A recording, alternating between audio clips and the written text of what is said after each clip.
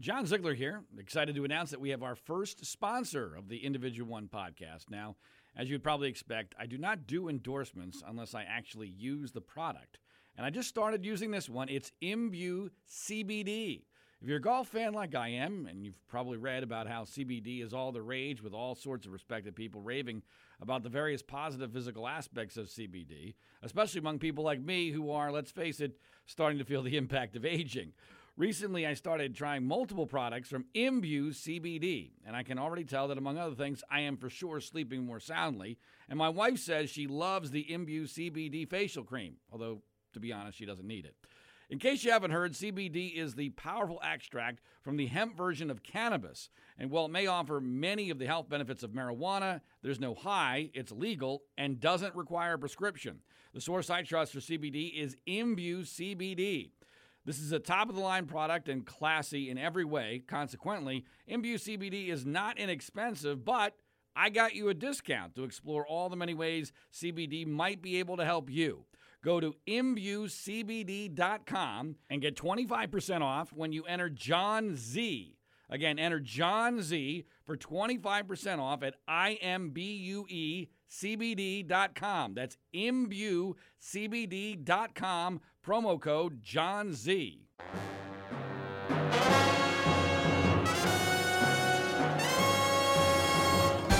This is episode number 123 of the Individual One podcast. For the record, individual number one is President Donald J. Trump.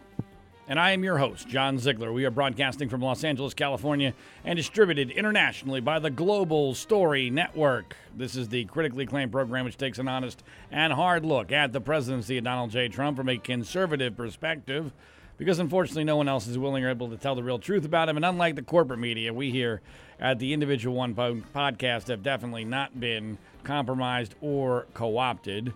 Welcome to the program. Please subscribe, rate, review, and share it via social media. And follow us on Twitter at Individual, the number one pod. That's at Individual, the number one pod. So the script writers for 2020, of course, had a lot of plot twists in mind when they started this saga.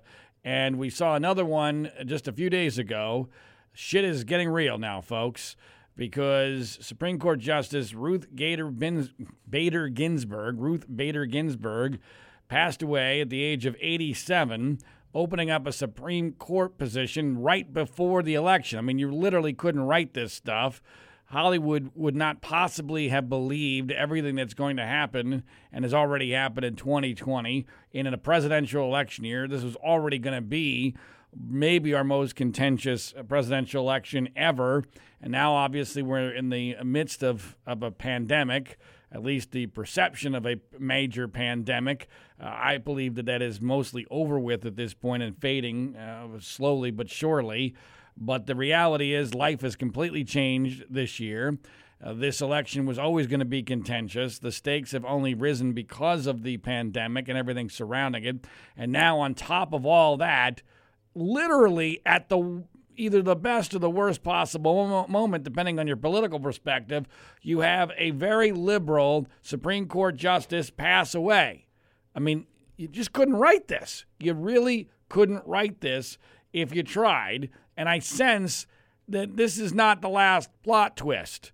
It feels very much like we are headed for the Armageddon scenario. I'll get to that later on when we talk about the politics of all this and where the election currently stands, because there's some interesting things happening there. But as far as the Ruth Bader Ginsburg death and the opening on the Supreme Court that it creates, first thing I'll say is, you know, from a big picture perspective, this really exposes, regardless of your political persuasion, that we ought to have a retirement age for Supreme Court justices. I mean, if you're somebody who is on the left, you ought to be really irritated at Ruth Bader Ginsburg for not having retired when Barack Obama was president. I mean, because if she had done that, her seat would have gone clearly, especially depending on when she did it, to a liberal on the court, maybe not an extreme liberal, because Republicans, depending on when that would have happened, would have had some theoretical power to to prevent that, but not that much. But the reality is she decided to wait. And let's be clear, a large part of that, and this has nothing to do with her in particular, this is just the nature of people in this position, they have massive egos. And they don't want to give that up, because if they give that up, and kudos to Justice Kennedy, right? By the way, remember Justice Kennedy retired when Trump was president, allowing for a conservative, more conservative than him even probably, to be put on the Supreme Court. Well, Ginsburg didn't make that choice, and then it was too late. Maybe she never anticipated that Trump was going to win. Who knows?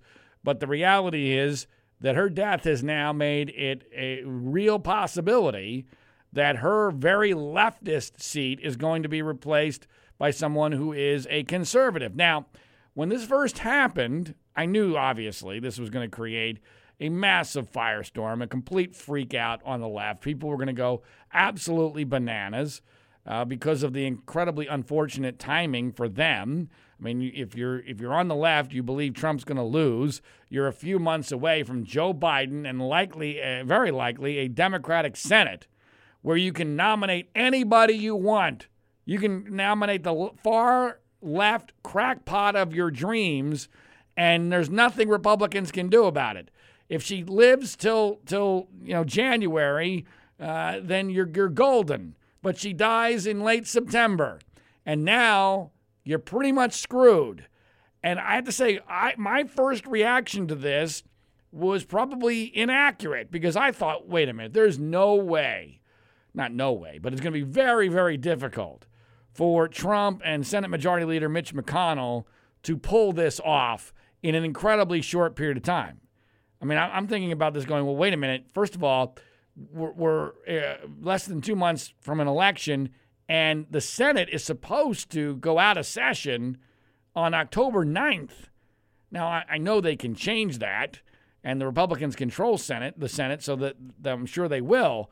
But we're talking about an incredibly short amount of time here to name and vet and go through the process, which is usually rather arduous, and it should be arduous, to determine whether or not someone is qualified to be a Supreme Court justice. We just went through this a couple of years ago with Brett Kavanaugh, and it was World War III.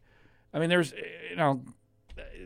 obviously the sexual assault claim against him, which I believe to be bullshit, elongated that and created far more controversy than there would have been otherwise. But the reality is, this would be, if they pull this off before the election, this would be the quickest Supreme Court turnaround, certainly of my lifetime that I can remember in the modern history of the country, maybe even longer than that. And let's be clear, my first reaction was, okay, you're going to lose all the soft Republicans, Susan Collins, Lisa Murkowski, Mitt Romney, and you're not going to have enough votes to be able to do this before an election. That was my thought, that, okay, there's got to be at least 4 or 5 defections among Republicans who just don't want to do this on the premise of it's too close to an election and this is too fast, that we're not giving enough credibility to the process. We have to protect the process, that would be the excuse that they would use. And at first, it looked like I was going to be right about that, because Susan Collins, who's running for re-election, immediately said she's out. Lisa Murkowski said she's out. And then Mitt Romney, God bless Mitt Romney, the guy who I predicted and hoped would be the lone holdout on impeachment and would vote to convict Donald Trump in the impeachment trial, and he did exactly that in a way that was very, very much against his own self-interest. He stood up for what was right. He showed courage. And here he is. It was immediately reported, obviously this was inaccurate, it was reported almost immediately after Ginsburg's death that a source close to Romney indicated that he would also balk at choosing a Supreme Court justice before the election. But yesterday he announced, no, he's in. He's at least in with the idea that he will vote based upon qualifications of someone who comes up before an election. So he has no major objection. He will not vote to stop someone from getting a vote before an election. So it appears as if Trump and Mitch McConnell are going to have their votes. Now, obviously, it depends on how the process goes. I'm sure they're going to try to find something to sabotage the eventual nominee. It's going to be a woman. Most people seem to think it's going to be Amy Barrett. It's almost too obvious at this point that it would be Amy Barrett. Amy Barrett is a white female who is Catholic, who has 7 kids, by the way. 7 kids. She's very conservative. She's very religious. They're going to try to attack her on the religious basis. I'm sure that they're going to understand that that's not going to hack it, especially in an election year where Catholic voters are a swing voting group in key states like Pennsylvania and Ohio and Michigan and places like that. So I don't think they're going to go after as much on religion. They'll try because of the abortion issue. If it is Barrett, I'm sure they're going to try to find something that paints her as a racist.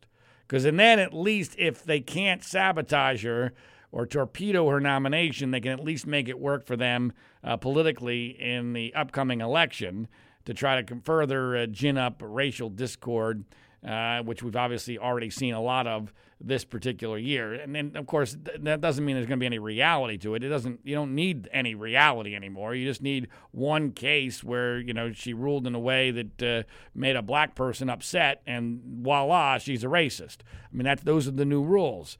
So that's the way I see that going.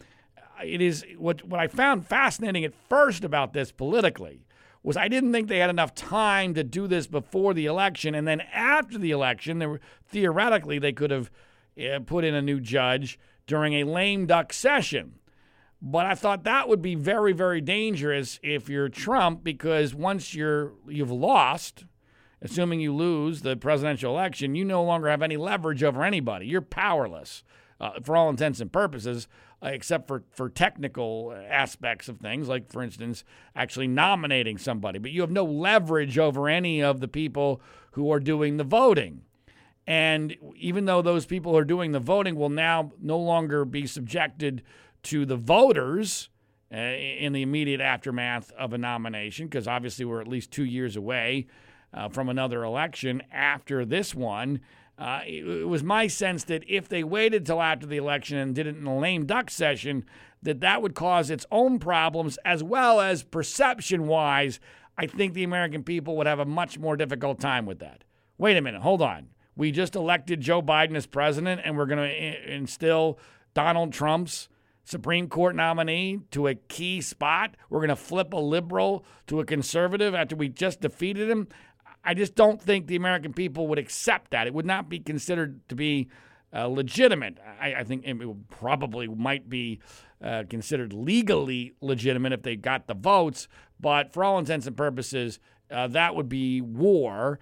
And Chuck Schumer, the Senate Minority Leader, has already said, absurdly, that that we're gonna, if this happens, we're gonna all options are on the table. We're gonna pack the court. Nancy Pelosi is absurdly claiming that in order to stall this, they might try to impeach Trump again. It's just flat out ridiculous. I mean, they've lost their minds. And look, the hypocrisy on this issue is stark and it's universal. Most people who follow this already know the Gorsuch Garland precedent, although I don't know that that's really a precedent for this situation. It feels like it is. The left thinks that it is. To review, back in early 2016, Antonin Scalia died. Obama was president, and Mitch McConnell said, nope, we're not filling the seat. We're not going to give Garland a vote. We're going to wait until after the election. And it feels like, to someone who doesn't look at this closely, that, wait a minute, hold on. Now we have a situation where a Supreme Court justice dies far later in the year, far closer to an election, and you're saying you want to fill it immediately. That feels like hypocrisy, right? Well, yes and no. And here's the difference. And, a lot of this goes to the fact that the American people don't understand the system. They don't understand what they're voting for.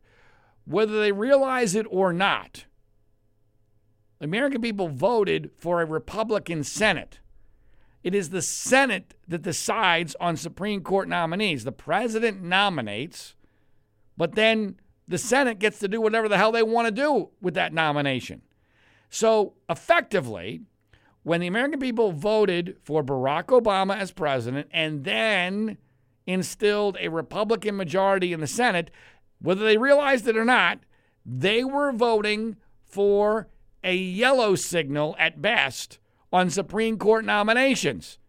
All right? That's a yellow signal when you have a president of one party, a senator of the other. So the American people, again, they probably didn't fully realize this. Many of them probably had no idea they were doing this. But when you voted for a Republican Senate, you were creating a yellow light at best on Supreme Court nominations. When Trump won with a Republican Senate, and then that Republican Senate was actually augmented in the 2018 midterm elections, guess what? The American people were voting for a green light on Supreme Court nominations. Do you understand that? It's an important distinction. That was what the vote meant. Elections have consequences. So when you have a Republican Senate and a Republican president, that means they get to do pretty much whatever they want on Supreme Court nominations. Those are the rules. That's the way the cookie crumbles. And yeah, if you're on the left, Ginsburg dying at this time is a really, really bad break. Really bad break, at least from the standpoint of the court. What it means politically for the elections in November, I don't think anybody knows. I don't know. I think a lot of it's going to depend on how it goes down. Is the nominee well received? Is there a controversy that ends up gaining traction? Because you know they're going to do everything they possibly can to destroy this nominee. I mean, what Kavanaugh faced is going to be probably peanuts in comparison to whatever this nominee is going to face if they can find anything at all, which is why, from a political standpoint, I know this is not going to happen because he's not even on the list of 20 nominees that Trump has put out there publicly. And by the way, give Trump at least a little bit of credit. He's transparent about this. He's been very clear who his nominees are. Biden has not done this. Biden has not put out any list of who his nominees would be. But, from a political standpoint, if my job, heaven forbid, was to see Trump and Republicans win in the elections, I would nominate Janice Rogers Brown, who is a black female libertarian conservative judge. The problem with her is that she's 71 years old. And that's too old because Trump wants to remake the court for as long as he possibly can. And I think McConnell knows that the days of Republican majorities are probably over for quite a while, if not in perpetuity. And so this is last call. This is last call for a Supreme Court justice who is a conservative. And they want someone as young as possible, and Barrett is young. But in a fantasy world, if Janice Rogers Brown was the nominee, it would be freaking hilarious to see Democrats go after her as the daughter of a sharecropper from the South who's a black female who's highly qualified. But unfortunately, I don't see that happening. Whether it's going to be Barrett, I don't know either. I'm always hesitant to believe in the conventional wisdom, and it seems to be so overwhelming that she will be the pick that makes me think maybe it won't be, because, of course, Trump likes surprises. But it's going to be either Barrett or some other woman who is very much like her. And right now, barring a problem, I think they're probably going to be able to pull this off by the skin of their teeth. I think they're going to probably be able to get a Ginsburg replacement who is a conservative on the court before the election. Now, there's another interesting aspect to that. There's several interesting aspects of that. How does it impact the election politically? Again, we don't know. It's going to kind of depend on how it all goes down. But also, we have this very strange quirk, and it's really a rare weakness in our system. I mean, our system, as created by our founding fathers, has been probably the best ever created by man from a structural standpoint. But there are some vulnerabilities and weaknesses, and this is one of them. Here we have a situation where we're headed for a potentially close election, an election that very well could be contested, where the sitting president has already said the only way he loses is if it's rigged, who's already done everything he possibly can to raise questions about the legitimacy of the vote, whether it's by mail-in or otherwise. And he gets to choose the person who could very well be the deciding vote in the Supreme Court should any of these issues end up being adjudicated there after the election. Wow, really? You cannot be serious! I mean, that's a flaw in the system, folks. That is more of a monarchy than it is a democratic republic. Now, I don't know what the solution to it is. I mean, there's no easy solution. Otherwise, I'm sure the founding fathers would have put one in there. But that's where we are. The founding fathers probably never imagined we would be this divided, and that a sitting president would be so willing before it even happens to question the legitimacy of an election. But that's where we currently are now. All things being equal, the most likely scenario is that Donald Trump will be able to instill a conservative justice to the Supreme Court who would be the deciding vote. A deciding vote in his favor, in all likelihood, should he have any semblance of a case, if this ends up being anything close to like a 2000 election Bush v. Gore situation. That's a problem. That's a big problem. And I'm obviously as conflicted as anybody because I want to see Ginsburg replaced by a conservative. You know why I want to see Ginsburg replaced by a conservative? Because I think that we are headed for a situation in this country, maybe not in the next couple of years, but it could be far sooner than I ever expected, where the Constitution is just going to be completely and totally ignored by several of our more progressive states. We've already seen it during the lockdown. The lockdown is a preview, but especially here in California, I truly believe we're headed towards a situation here in California where they're going to take away private property rights. I really, truly believe it. And as someone who owns 2 homes in California, this is obviously of great interest to me and to my children. So if, in fact, Ginsburg is replaced by a conservative, there's at least a shot. Now, Clarence Thomas is going to pass away sometime soon, but that would at least leave 5 votes of rational people on the Supreme Court for, hopefully, assuming no untimely deaths, for at least 20 years, maybe longer than that. And so that's of great interest to me. On the other hand, I do have a big problem with the idea that Trump could very easily end up choosing the person who's going to determine whether or not he's reelected should we have a super close election. So all sorts of problems and issues and potential controversies related to this. Trump is expected to make his choice on Friday or Saturday, and obviously we will have full coverage of that in next week's podcast because it really is going to be a massive, massive story heading into this election. As far as how it's going to play out, look, it's going to absolutely energize the conservative base, but the conservative base was already energized. My inclination is that this may end up helping Biden because his base is not as energized as Trump's, but this is going to create enormous anger on the left. Now, I never thought there was going to be any complacency on the left this time around after what happened in 2016 anyway, but this eliminates any chance of complacency on the left because right before an election, they're going to have to feel the sting. The left is the sting of having Ginsburg, their heroine of the left, replaced by someone who is a conservative. And that is going to drive enormous turnout. Basically, turnout for this election is going to be at least 102%. I mean, that's where we're headed for this.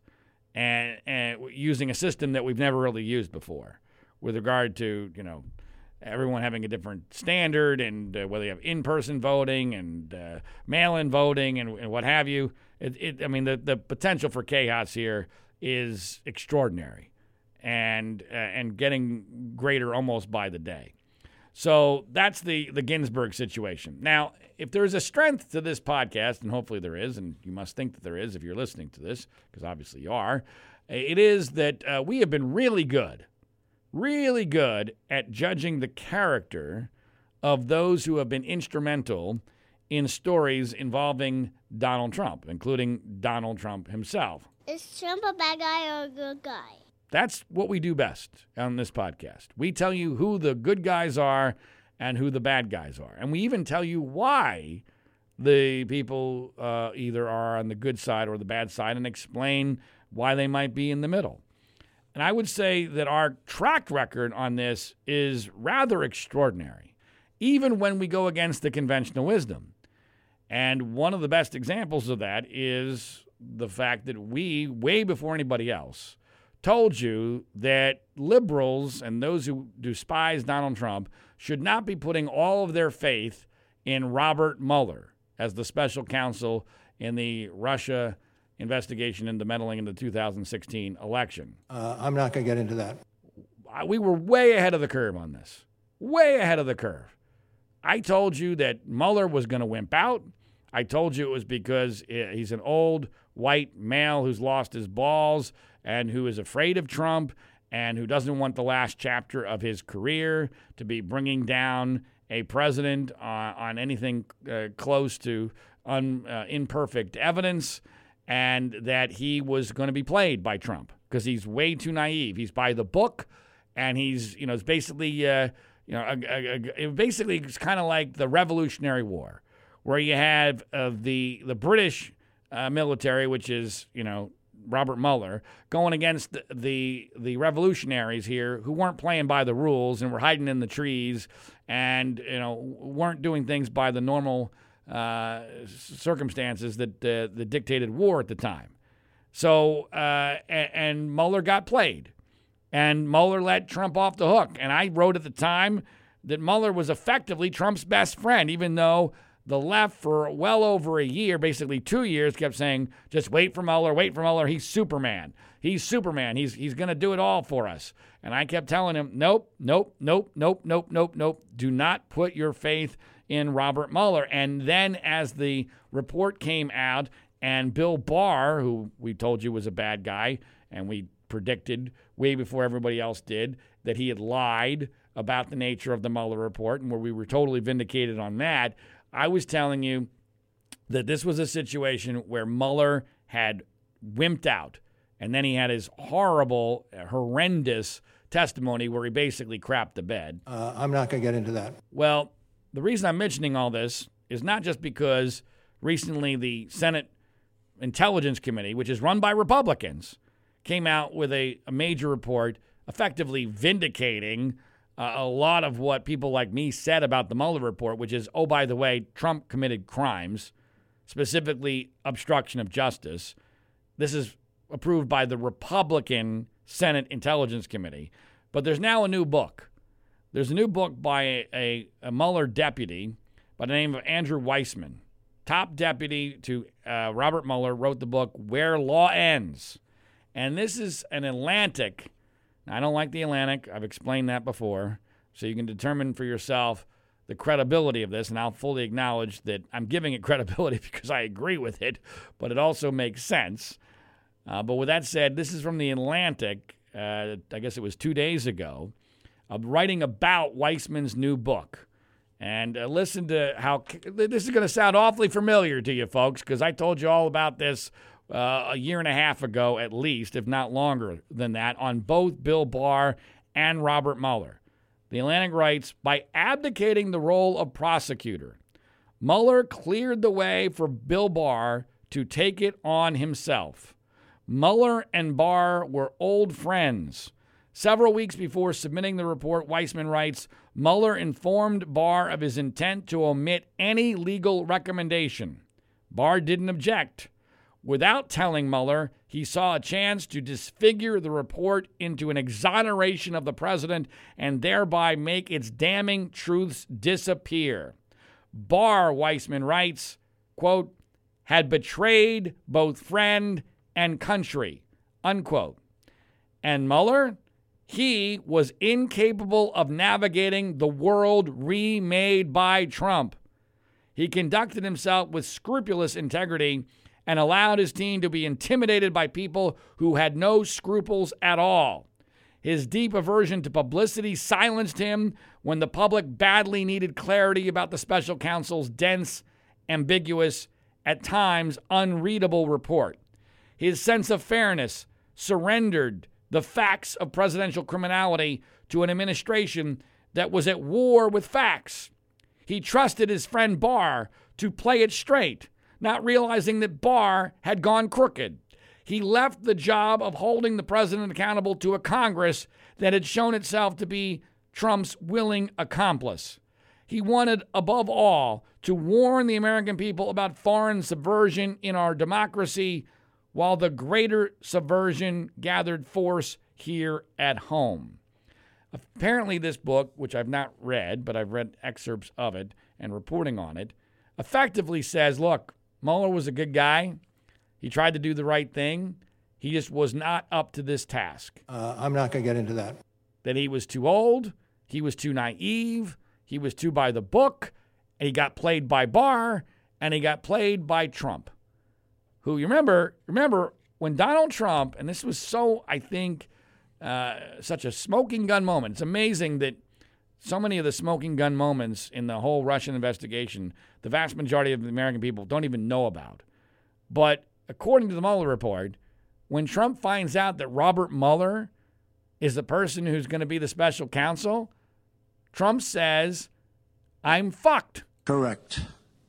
I'm fucked. That's what he said. Now, why the hell would you say that if you're innocent? I mean, Robert Mueller is a Republican who has a reputation of extraordinary integrity. If you're innocent, that's who you want. You couldn't ask for someone better than that. And I said for an exceedingly long time, and I turned out to be right, that Trump should be thrilled that Mueller was the special counsel. Not just because he's a Republican, but because the liberals were elevating Mueller to Superman status. I mean, this couldn't have worked out better for Donald Trump. Liberals were so freaking stupid here.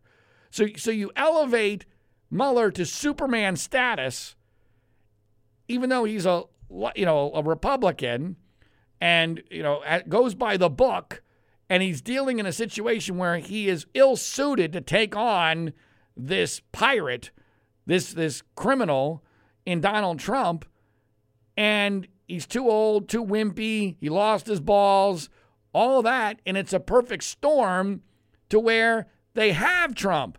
They have him, but they won't do anything about it, partially because Mueller didn't just get played by Trump, who he didn't force to testify, he didn't subpoena, he didn't say he obstructed justice. He left it to Bill Barr, thinking that Bill Barr was on the side of justice when Bill Barr was actually on the side of Donald Trump. Correct.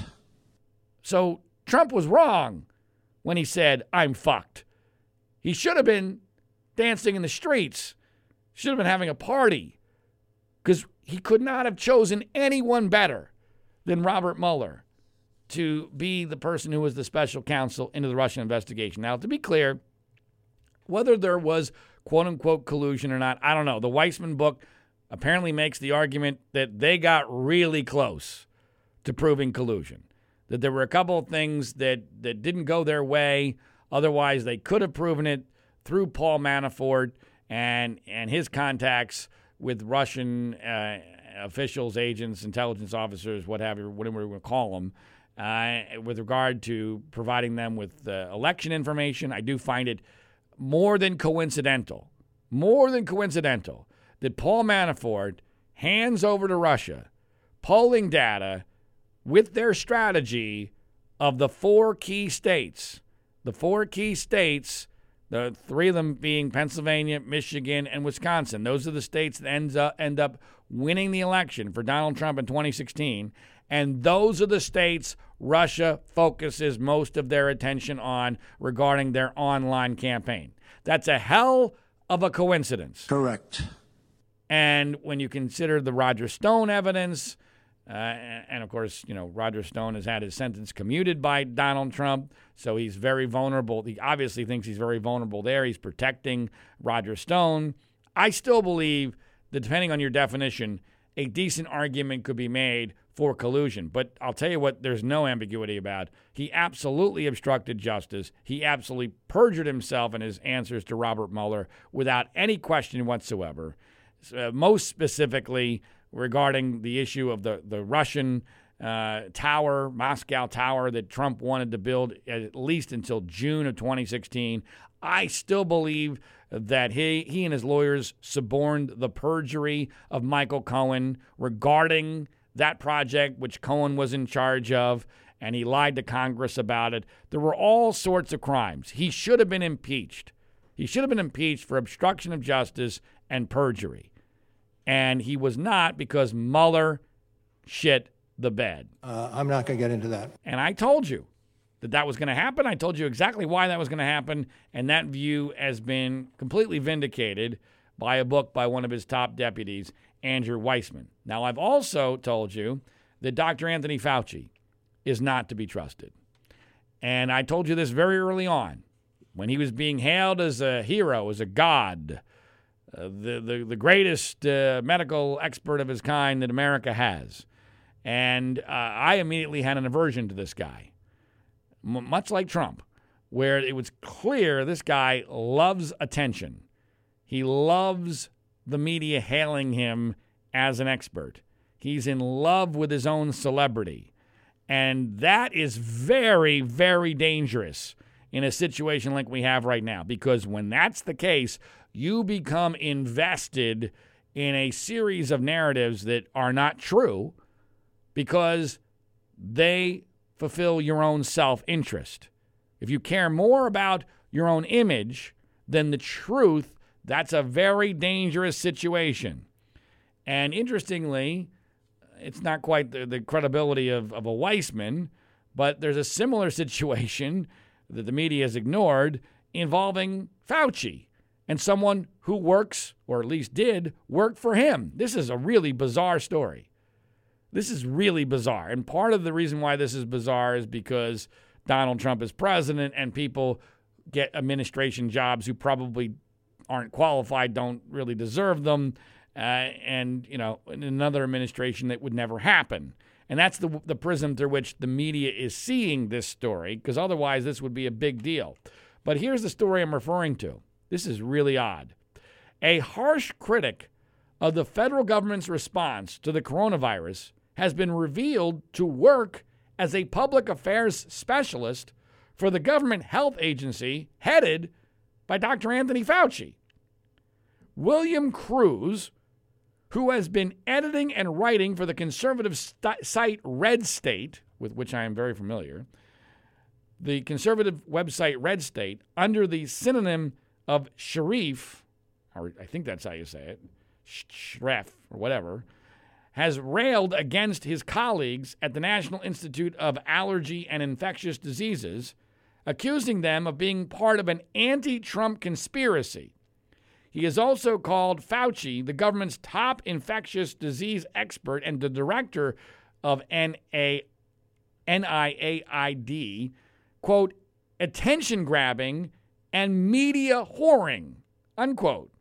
Cruz has also slammed public health officials at other federal agencies for their roles in imposing economic restrictions to slow the spread of the virus, which he argued had no basis in science and were part of an effort by the left to destroy the economy and hurt President Trump's re-election chances. Quote, I think we're at the point where it is safe to say that the entire Wuhan virus scare was nothing more or less than a massive fraud perpetrated upon the American people by quote-unquote experts who were determined to fundamentally change the way the country lives and is organized and governed, unquote, Cruz wrote in a June post on Red State. The NIAID said in a written statement that Cruz will now retire, adding, quote, we have no further comments on this as it is a personnel matter. Now, I don't know Cruz. I have made some inquiries because certainly I'm sure we've probably existed in some similar social groups because the right-wing conspiracy is a very small one, and I used to be part of it before the whole Trump thing happened. But I do know some people at Red State. I have tried to get more information on Cruz. I have been largely unsuccessful. I have been told by someone who would have some knowledge of this that he is perceived as a nut job. Now, I can understand that. And a lot of people perceive me as a nut job. And I don't agree with everything that Cruz apparently wrote here at Red State, I don't believe that the coronavirus was a conspiracy to destroy Trump at all. I don't believe that at all. I believe that people saw the coronavirus, and still do to this day, through the prism of Trump being president, and that played a critical role. It wasn't overtly in their minds, oh, this is the way we're going to destroy Donald Trump. No, because they don't trust Trump, which is understandable, and they think that he's a moron, which he is many times. It was presumed he must be wrong and lying about the virus, and therefore this must be worse than we think, than we're being told. Obviously, we're not going to handle this properly. We need to trust somebody other than Donald Trump. That's why Fauci became so popular, because it was perceived that Fauci was the only thing holding us together, because we had this incompetent, pathological liar who doesn't believe in science as president of the United States. And so once people become invested in that narrative, it impacts everything that they do. Now, there are many people, I think, and I see this online all the time, who overtly are motivated in their coronavirus view by the fact that they hate Donald Trump. I mean, that's just obvious. Correct. And it's human. I guess it's just human nature. I have tried exceedingly hard to not let that happen.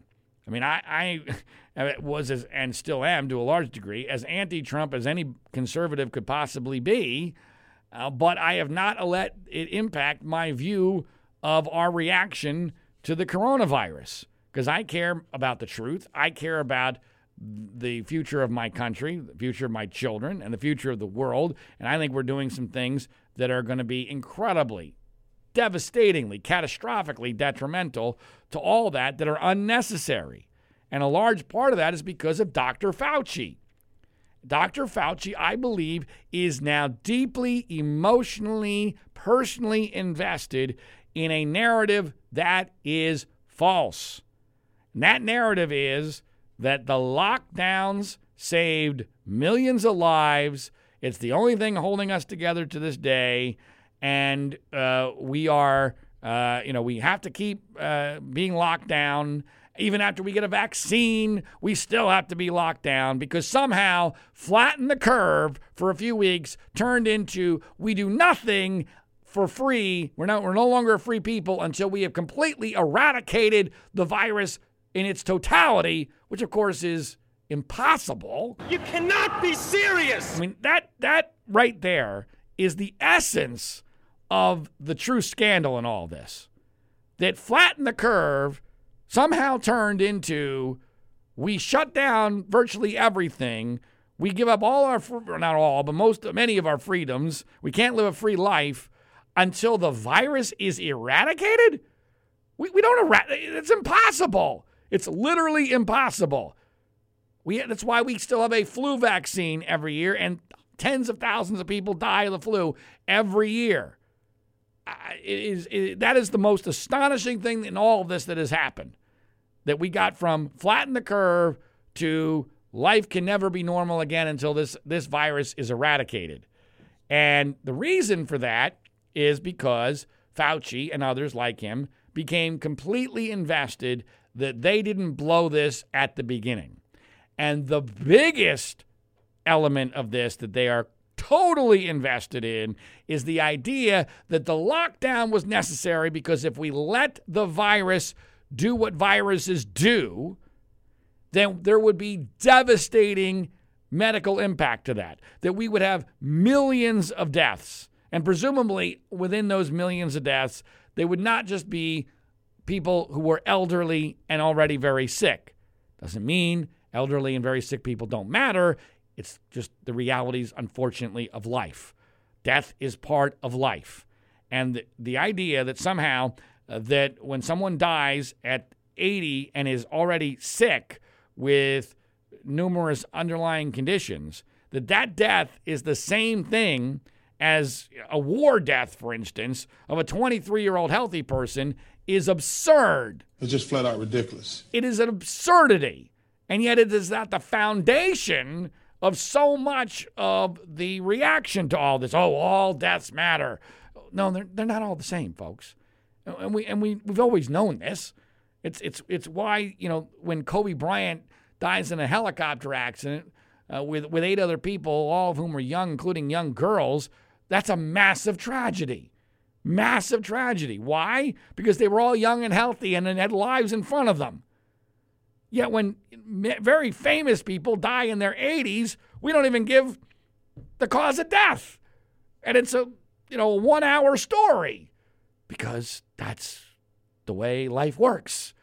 So it doesn't make it good. It's not something you want, but it's not something you destroy Western civilization over in a foolhardy attempt to try to prevent when you can't prevent it. And that's really the heart of this.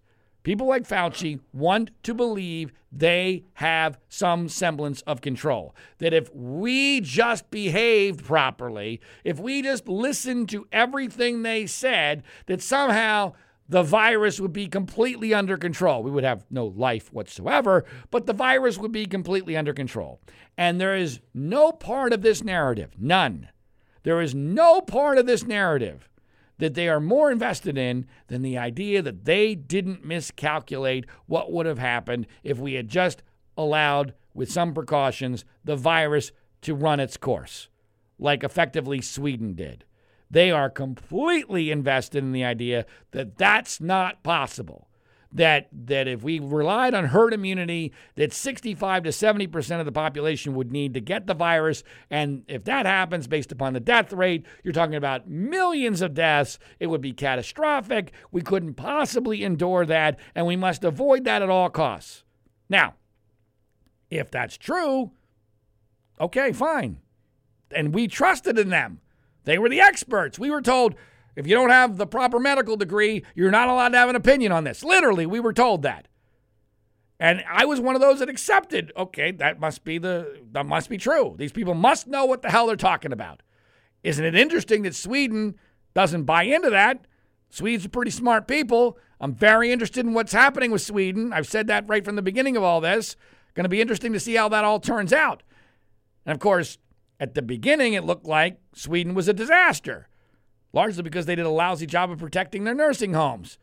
But something amazing has happened in the last 2 months. No one is dying in Sweden. Nobody. Literally nobody for 2 months is dying in Sweden. And yet they're living a near normal life. No masks at all. Near normal life. And I have been saying time and time again, somebody, please explain to me. Somebody explain to me how this makes any sense. And I can't tell you how many times on Twitter and elsewhere, when you bring up Sweden, people are still pretending it's April or May. Oh, they're a disaster. No. Have you looked at what's happened in the last 2 months? It's not what's happened in the past. It's where they are now. It's where they are now. And that even with mistakes, their death rate is now lower than the United States of America and lower per capita than many other countries. And nobody is dying there. And again, they're living far more normally than anybody else is in the hot spots in America. And one of the things that bothers me most about masks is that I believe that masks are now going to literally be the cover-up for fooling people and pretending that herd immunity is not taking over in places of the country that are no longer riddled with lots of virus and deaths, like, for instance, New York and New Jersey and the surrounding area, which got hit by far the hardest at the beginning and therefore would have the greatest, most logical claim to herd immunity. On Monday, I went on Glenn Beck's show, obviously very well-known national syndicated talk show host. John Ziegler, I think he's fantastic. What a interesting mind he has.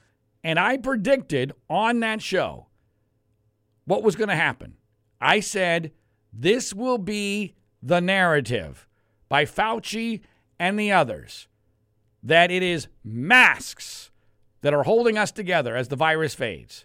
That it is masks, that magical mask usage in New York and New Jersey is just so much better that they're just so much better at following the rules in New York, New Jersey than anywhere else in the country. My gosh, in Los Angeles, those conservatives in Los Angeles, they're just not paying any attention. They're just, are you kidding me? Are you really? You cannot be serious! I mean, in Los Angeles, they've masked up as much as they possibly can mask up. California is as locked down as it could possibly be, and the data shows, guess what? The virus is going to do what the virus is going to do.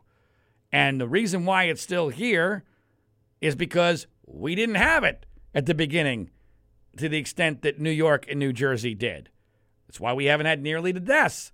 I believe the data is showing that we're close, not quite there yet. Where I live, we might be very close. We are close to this thing fading away in California. But it's not because of masks. It's because of some level of herd immunity.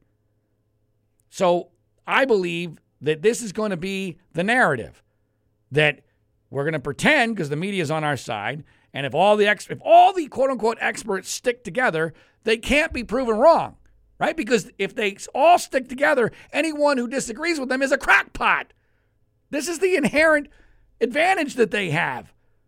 I mean, hell, when YouTube and Twitter and Facebook don't even allow doctors who disagree to voice an opinion, and they get their videos taken down, and no one will have them on television other than maybe Fox News from time to time, they get a stranglehold on the narrative.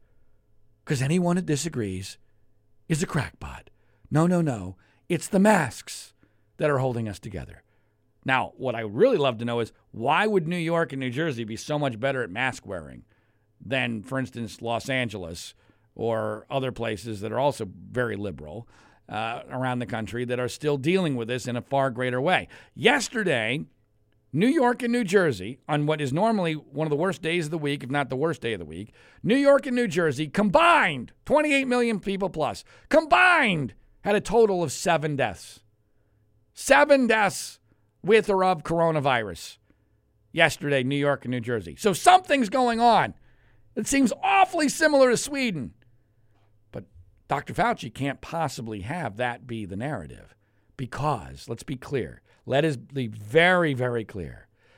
If, in fact, Sweden has hit herd immunity and New York has hit herd immunity, then he and others like him made the most catastrophic mistake in the history of modern science. And it's not even close. Correct. That's the reality of it.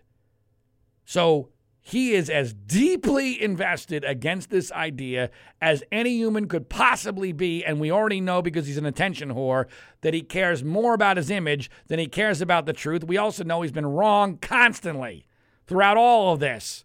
He's the guy who told us we should start wearing goggles, for God's sake. He's the guy who got famous for his reaction to AIDS when he said AIDS could be transferred through casual contact, including toilets use. You cannot be serious! And this is our great expert. This is our great God. This is the guy running all of our lives. He's been wrong about everything.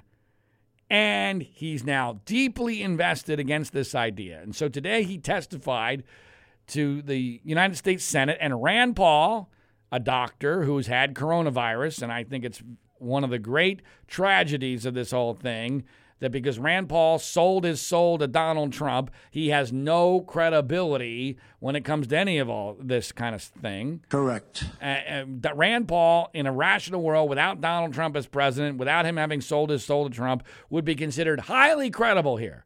We got a doctor who's had the coronavirus, who's a libertarian from Kentucky, and he's been taking on Dr. Fauci constantly, and he did so today on this issue of herd immunity.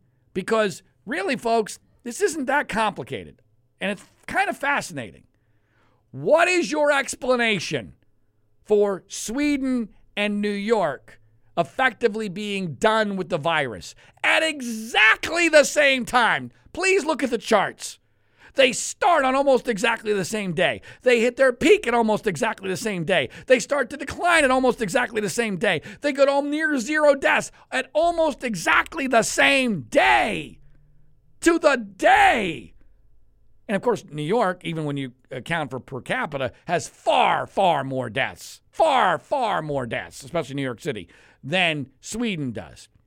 And yet, New York is still basically totally locked down, completely masked up, while Sweden, no masks and life near normal.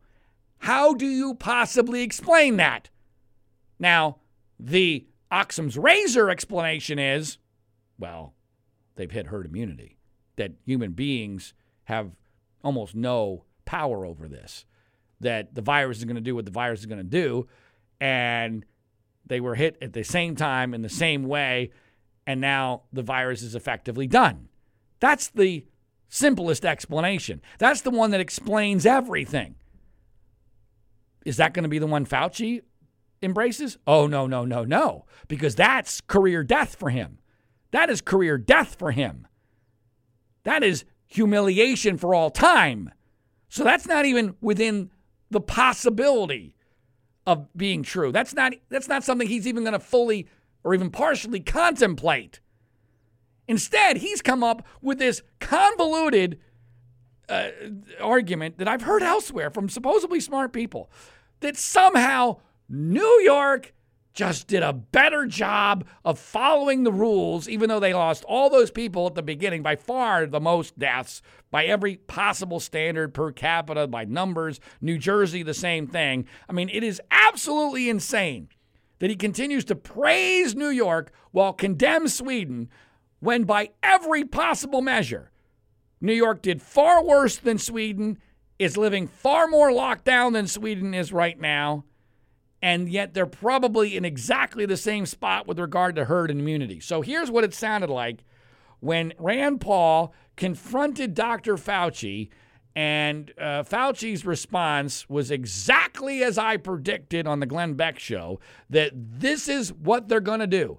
They've been caught with their pants down, so they're going to use masks to cover up what we see. And they're going to pretend this is the emperor has no clothes, folks. Remember, we were all told that story, for a reason. Most of us have forgotten it, apparently. But this is the emperor has no clothes. He's telling us a bullshit story, but the media is going to cover for him, the establishment's going to cover for him, and the American people don't have enough information to realize that it's obviously logical bullshit. But here's what that sounded like today in the U.S. Senate. You've been a big fan of Cuomo and the shutdown in New York. You've lauded New York for their policy. New York had the highest death rate in the world. How could we possibly be jumping up and down and saying, oh, Governor Cuomo did a great job? He had the worst death rate in the world. No, you misconstrued that, Senator, and you've done that repetitively in the past. They got hit very badly. They've made some mistakes. Right now, if you look at what's going on right now, the things that are going on in New York to get their test positivity 1% or less is because they are looking at the guidelines that we have put together from the task force of the 4 or 5 things of masks, social distancing, outdoors more than indoors, avoiding crowds, and washing hands. Or they've developed enough community immunity that they're no longer having the pandemic because they have enough immunity in New York City to actually stop. I challenge that. Senator, because I want to, please, sir, I would like to be able to do this because this happens with Senator Rand all the time. You were not listening to what the director of the CDC said, that in New York it's about 22%. If you believe 22% is herd immunity, I believe you're alone in that. All right, now that response there by Fauci, which was rather defensive, is very telling. He threw out the number of 22%. Now remember, the experts told us you got to hit 65% to get some semblance of herd immunity, right? And so his basic argument there is, look, you're alone, dude. As long as all of us experts stick together, we're invulnerable to this because then we can make you the crackpot. You're the only one that believes what you believe. By the way, throughout the history of the world, there have been constantly situations where somebody stood up against the conventional wisdom and said, you're wrong, and they turned out to be right. Many famous situations. We still see it to this day. And in all sorts of different human endeavors. There's a reason why the conventional wisdom is often wrong. It's because of groupthink. and because of personal investment. And nobody could possibly be more personally invested in herd immunity not hitting at a lower threshold than what we were told than Dr. Fauci. As far as the 22% number, I don't know where he's getting that from. Nobody seems to believe that that's where you hit herd immunity, although that's close to where it might start to kick in. Also, the idea that, you have 20%. Now, this gets complicated. I don't want to get into, to bog down into the details here. But as far as antibody tests are concerned, I guess he's talking about that number, that the antibody tests are in that range in New York City. But that's not the same thing as the threshold for herd immunity. And there are many people who believe that, yes, right around 20 to 30% is when it starts to kick in. But here's the bottom line on this. Here's the bottom line. What's the more logical explanation? What's the more logical explanation? That somehow New York and New Jersey just happen to be doing this so much better than anywhere else that all of a sudden the virus has no real impact there. And yet their data is exactly the same as a place called Sweden where they're doing none of those things. They're doing none of those things. And by the way, Sweden's data is actually better than New York and New Jersey's by small margins because you're dealing with incredibly small numbers.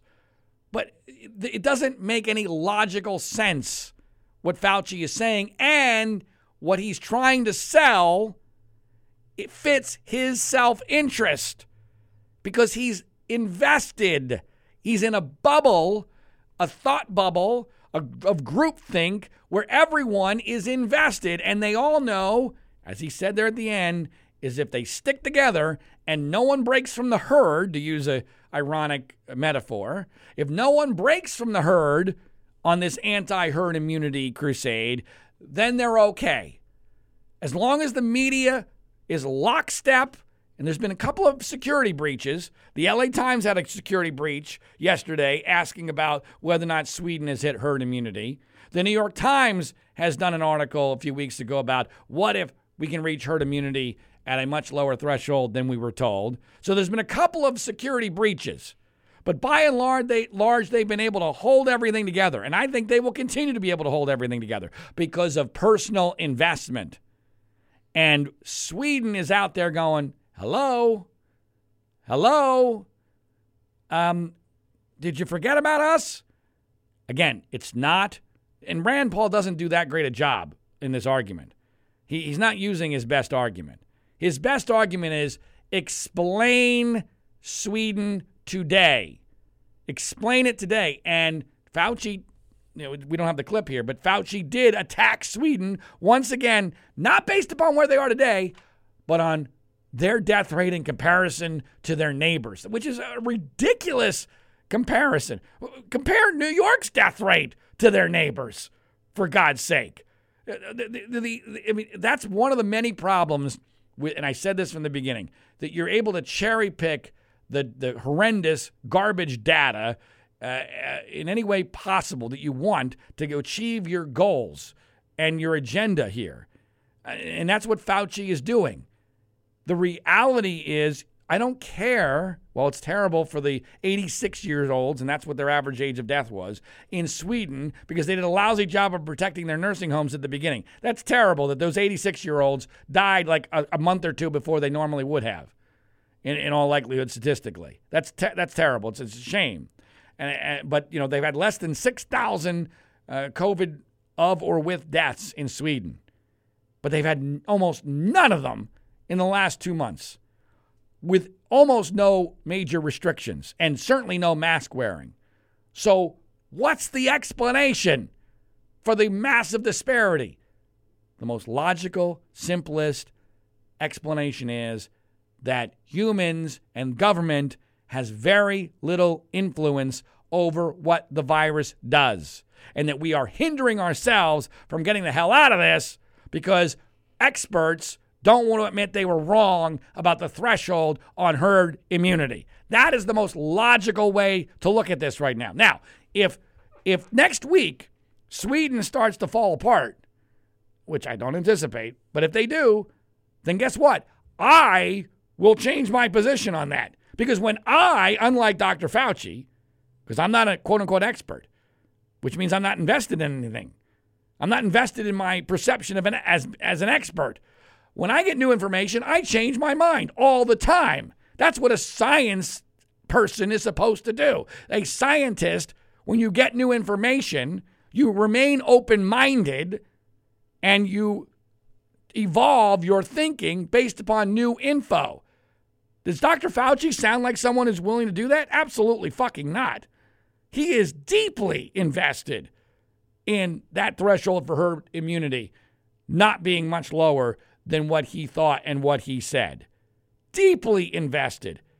And, he changed his mind on masks, but he changed his mind on masks because of the politics. Not because the science on masks changed, or we suddenly saw that a place that put on a mask mandate had cases and hospitalizations and deaths suddenly go down.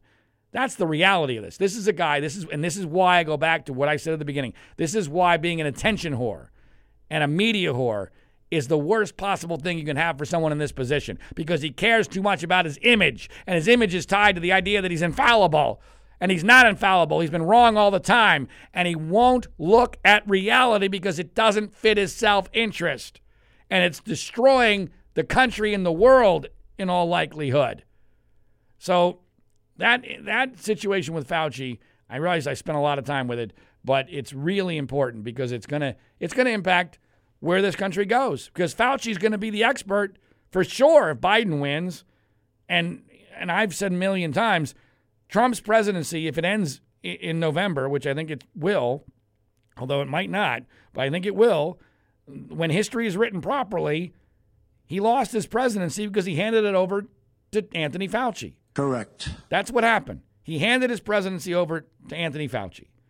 And Fauci does not have the self-interest or the truth as his primary goals. He does not have the self-interest of the country. He has the self-interest of himself as his primary goal. And, of course, the media is totally in the tank on this in every possible way.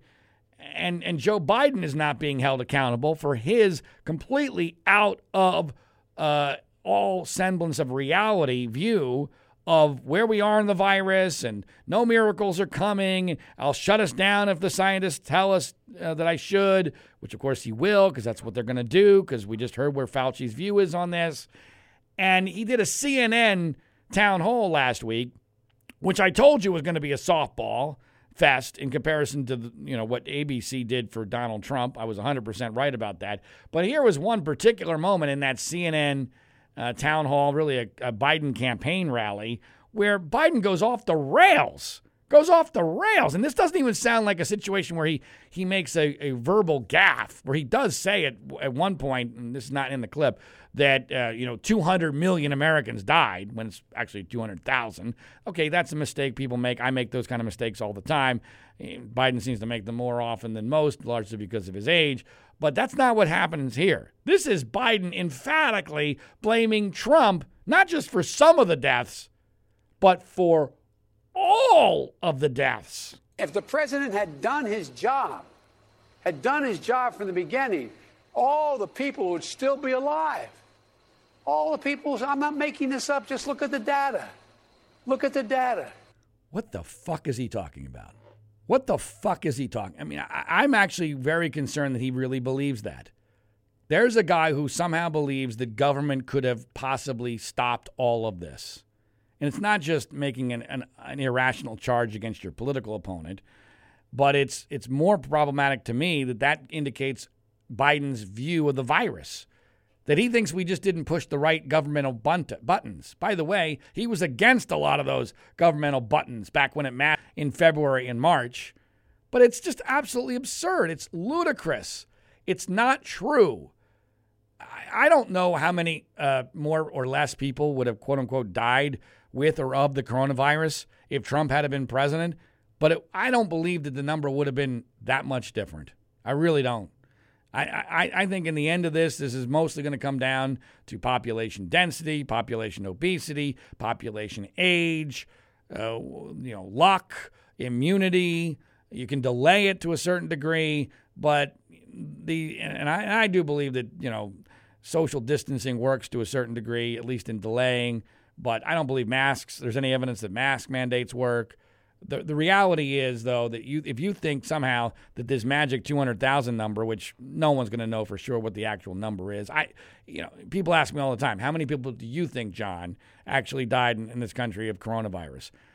Based upon the average age and the comorbidity issue, I would say that at least 40% of that number are not legitimate COVID deaths, but that's still a big number. That's still well over 100,000, maybe 120,000, something in that range. It's bad. It's really bad. It's a very, very bad flu without a vaccine. That's basically what we're looking at here. That's terrible. It's unfortunate. It's real.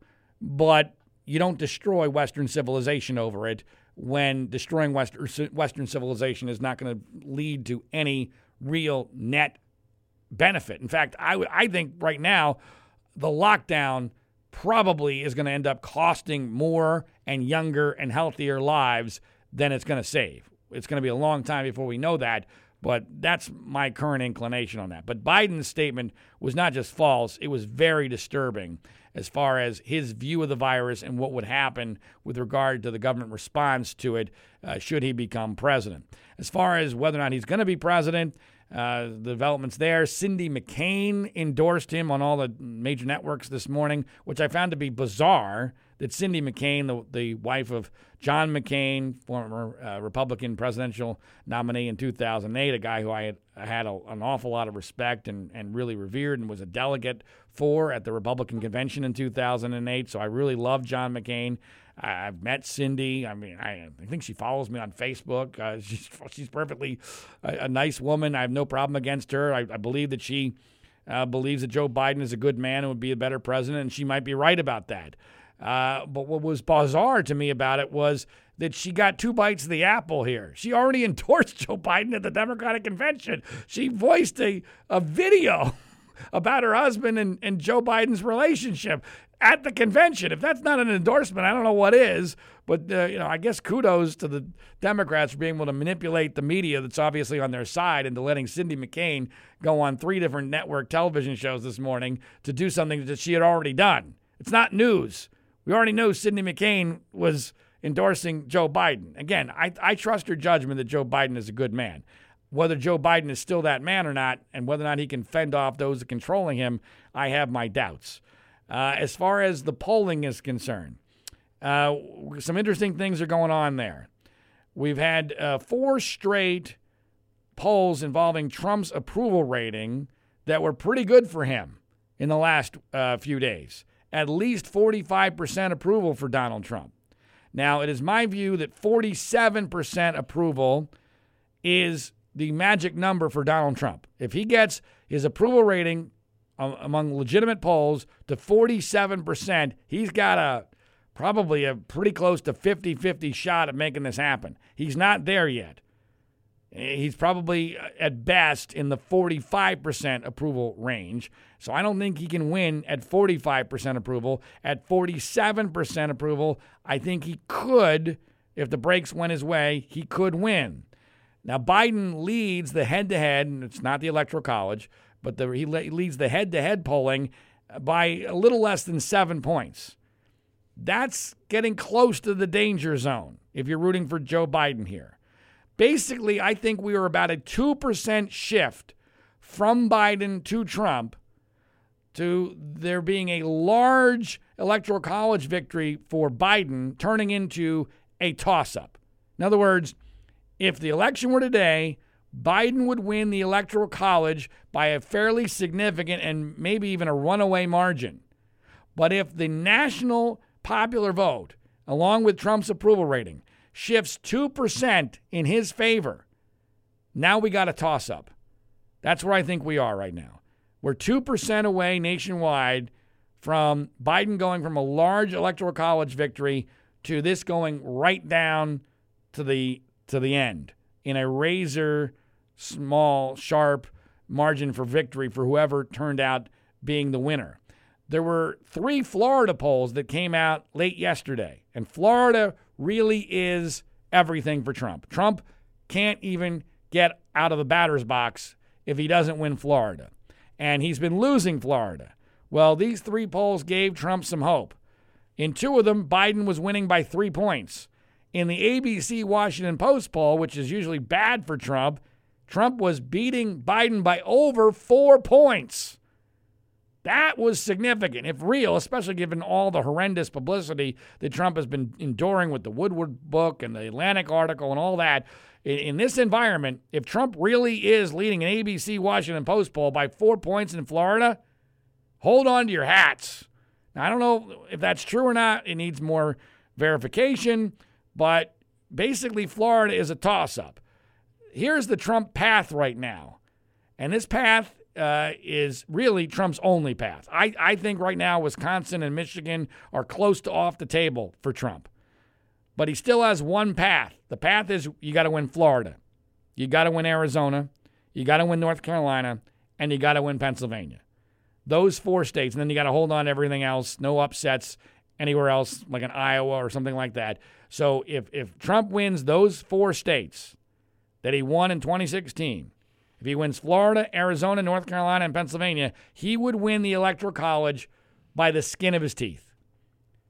And if he won those states, he would probably win them by very small margins. And that is the scenario for total chaos, folks. If that ends up happening, where Trump pulls an inside straight, holds on to Florida, Arizona, North Carolina, and Pennsylvania, all by small margins, wins the Electoral College by only a couple of votes, look out. Look out. That in the middle of a pandemic and a brand new Supreme Court justice and racial divisions, oh my God. That's the scenario where we are in really potentially big trouble. We're better than that. I don't know. I'm not predicting that scenario right now, but that scenario is very much in play. But let's be clear, Trump's path is very narrow. He has no margin for error. He must win Florida. He must win Arizona. He must win North Carolina. And he must win Pennsylvania. Individually, all 4 of those are very much in play. He's a slight underdog in probably all 4, but it's a very slight underdog. So that path is possible, but there's no margin for error. If he pulls it off, wow, look out. Chances of that happening at this point, I think, are probably around 20%. So I'm going to nudge up Trump's chances of pulling this off just slightly from 15 to 20%. One last note. This has nothing really to do with Trump, although indirectly I guess it does because it deals with the country of Iran. I want to urge you to go see, if you live in a place where movie theaters are open in the United States, I urge you to go see the movie Infidel. It opened very strongly at the box office last weekend in about 2,400 different theaters. It's done by a friend of mine by the name of Cyrus Nowrasteh. It stars Jim Caviezel. Jim Caviezel is the actor most famous for playing Jesus in the Mel Gibson film. It's very good, and I'm not just personally tied to this because Cyrus is a very, very good friend of mine. In fact, I did my first documentary film about Cyrus and a film he did about 9/11 that got censored by ABC Disney, but I'm actually in the film. You won't be able to see me. You'll hear my voice for about 2 or 3 lines if you do actually go see Infidel in theaters, but I highly recommend it. I probably had more of an influence over the editing of the film than I did in appearing in it, but you won't be disappointed. So if you're in one of those places lucky enough to have theaters, go see Infidel this weekend, and I promise you will thank me for it. That'll do it for this edition of the podcast. Please remember, as always, to subscribe, rate, review, and share it via social media. Follow us on Twitter @individual1pod. That's @individual1pod. Until next week, my name is John Ziegler. This is the Global Story Network.